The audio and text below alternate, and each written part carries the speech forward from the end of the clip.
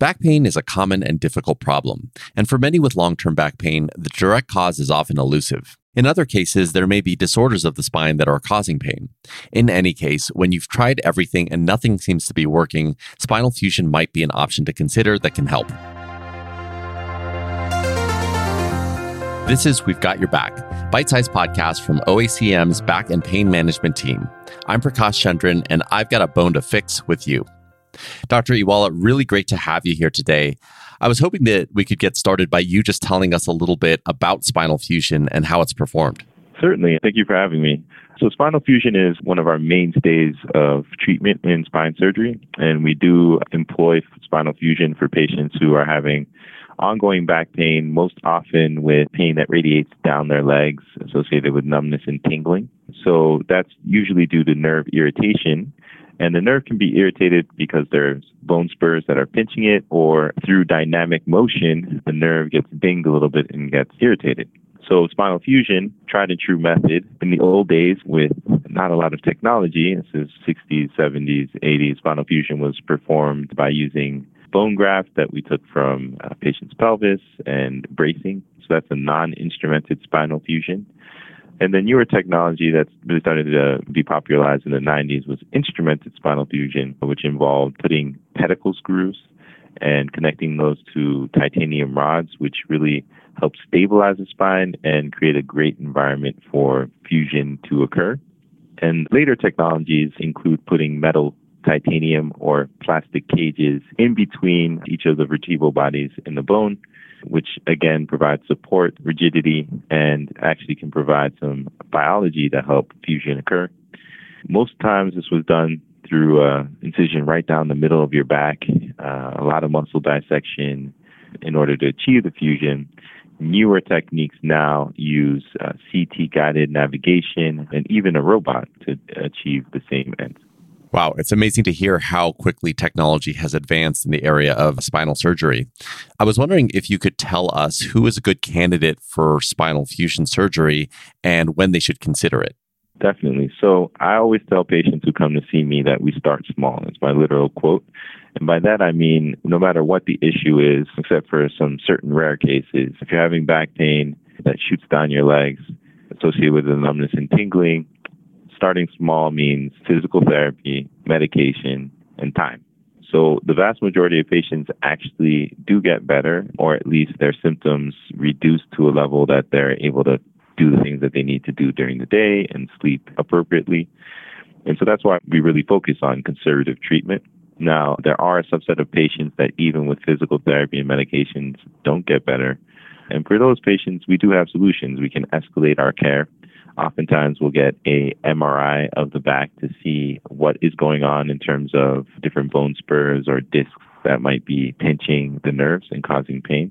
And then we can escalate care to include injections of corticosteroid medication near where those nerves are being irritated, which is quite effective. And then for those patients who've tried injections, physical therapy, and medications and are still not getting better, that's when we really start to focus in on a potential surgery, oftentimes a fusion surgery, to help them improve. I see. Okay, so you start small, as you said, just really with physical therapy, medication, and time, as you've mentioned. Then you escalate to potential injections of steroid after an MRI of the back. And then only if all of those things aren't working would you consider a fusion. Is that a good summary? That's a great summary.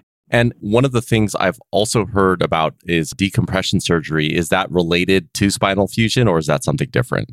For sure. Decompression is related. And oftentimes when we fuse, we do both the decompression and the fusion. Again, most of the reason why patients have pain is because of a pinched nerve. And what's doing the pinching? It's often a disc, or it's a ligament, or it can be a bone spur. So the decompression refers to removing whatever is pressing on the nerve and leading to pain and those symptoms. There are some rare instances where the pinching of the nerve isn't really related to bone and ligament. It's more related to the height of the disc. And in those cases, you don't necessarily need to do a full decompression, which is removal of the bone and the ligament. You can simply put in a cage to increase the height of the disc space, and we call that an indirect decompression. Patients who have anatomy and pathology that lends to an indirect decompression do sometimes have a quicker recovery because we don't have to do the laminectomy or the decompressive procedure. And then I should say that there are those patients who all they need is a decompression. They don't actually need instrumentation. They don't need screws and rods and cages.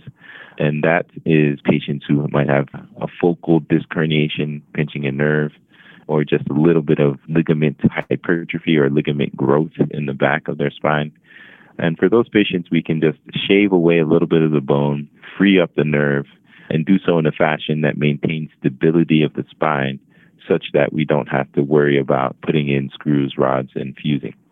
Yeah, I think the takeaway is that you and your team really try to evaluate all other modalities before using spinal surgery or spinal fusion surgery as a last resort. Still, though, if someone has tried everything and it turns out they are a good candidate for spinal fusion surgery, tell us a little bit about what they can expect from the surgery, the recovery time, and potential outcomes.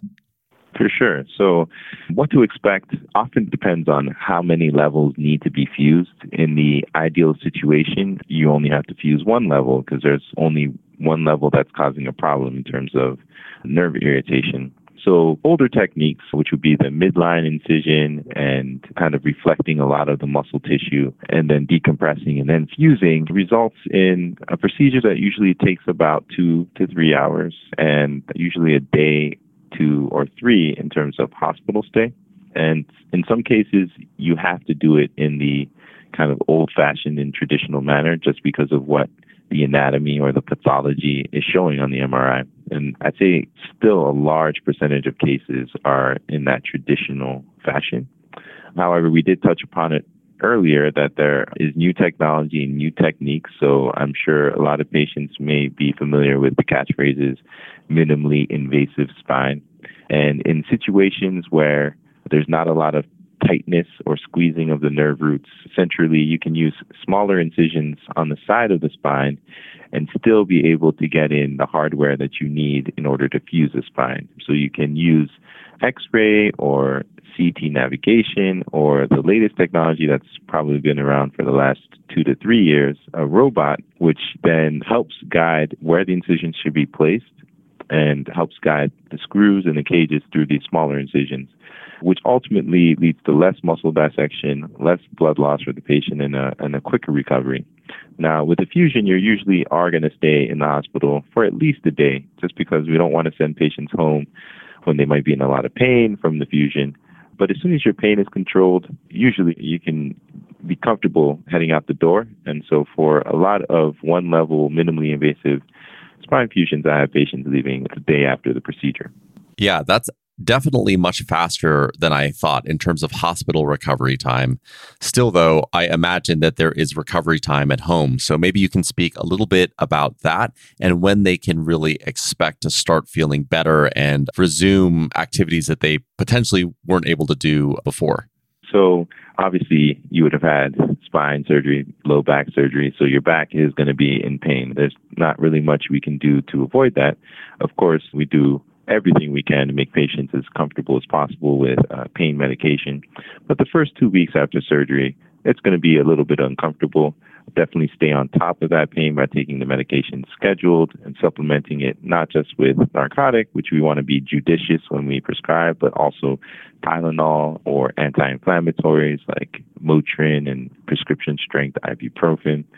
I would say the first 2 weeks, sore in the back, and then after the 2 weeks, you start to kind of turn the corner. Not that the pain disappears, but you start to feel a little bit more mobile, a little bit more up for walking longer distances.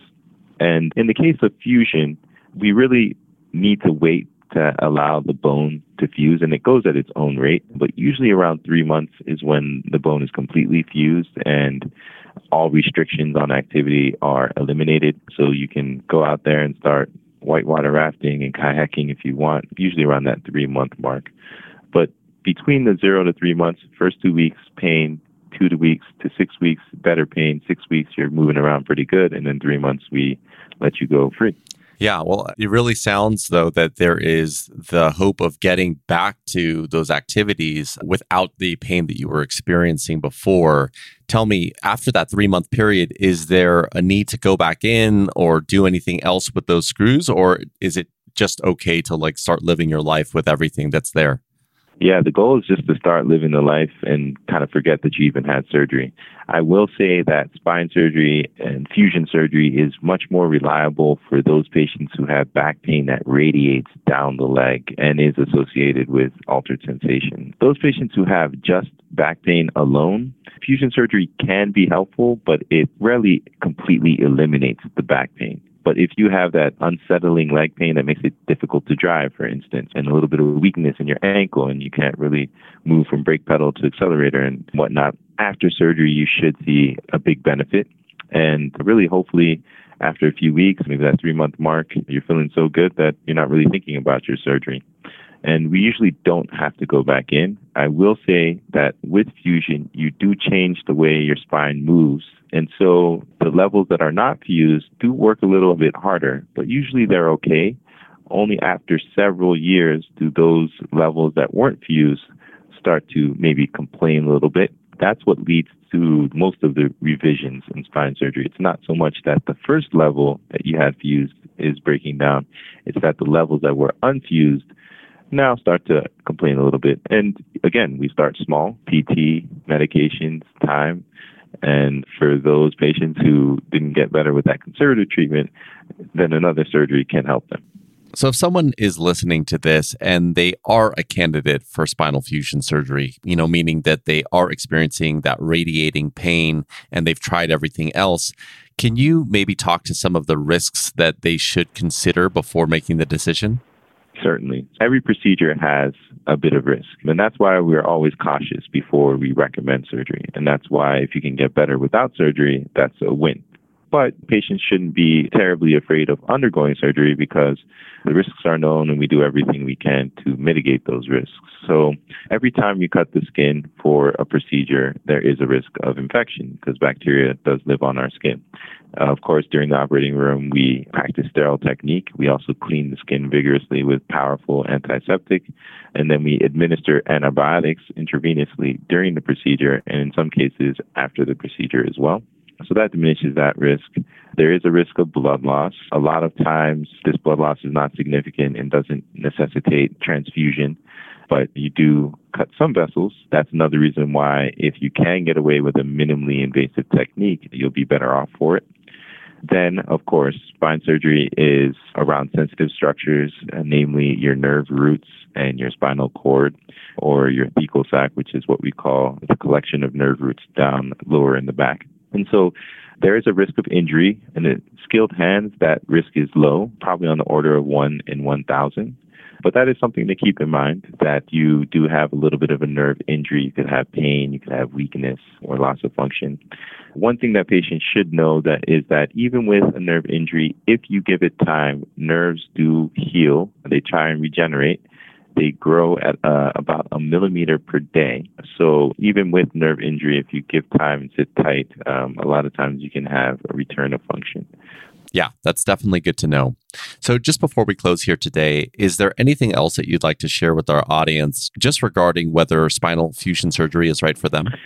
Definitely. I would say that our goal as spine surgeons, especially orthopedic spine surgeons, is to give patients back that freedom. I know that spine surgery may be a little bit harrowing. There might be horror stories that patients have heard. And certainly I don't want to diminish the fact that there are risks to everything. But really why I became a spine surgeon and why I love doing these procedures is for those positive outcomes where patients weren't able to drive themselves to their favorite vacation spot because they just had too much back pain, too much leg pain, didn't really trust the strength in their legs to brake appropriately. And when you are able to help patients get back to doing the things they love, it's very gratifying. So I would say for the right patient, we'll start small, but we'll be with you every step of the way. And when you need a larger intervention to get back to doing what you want to do, then we're right here for you.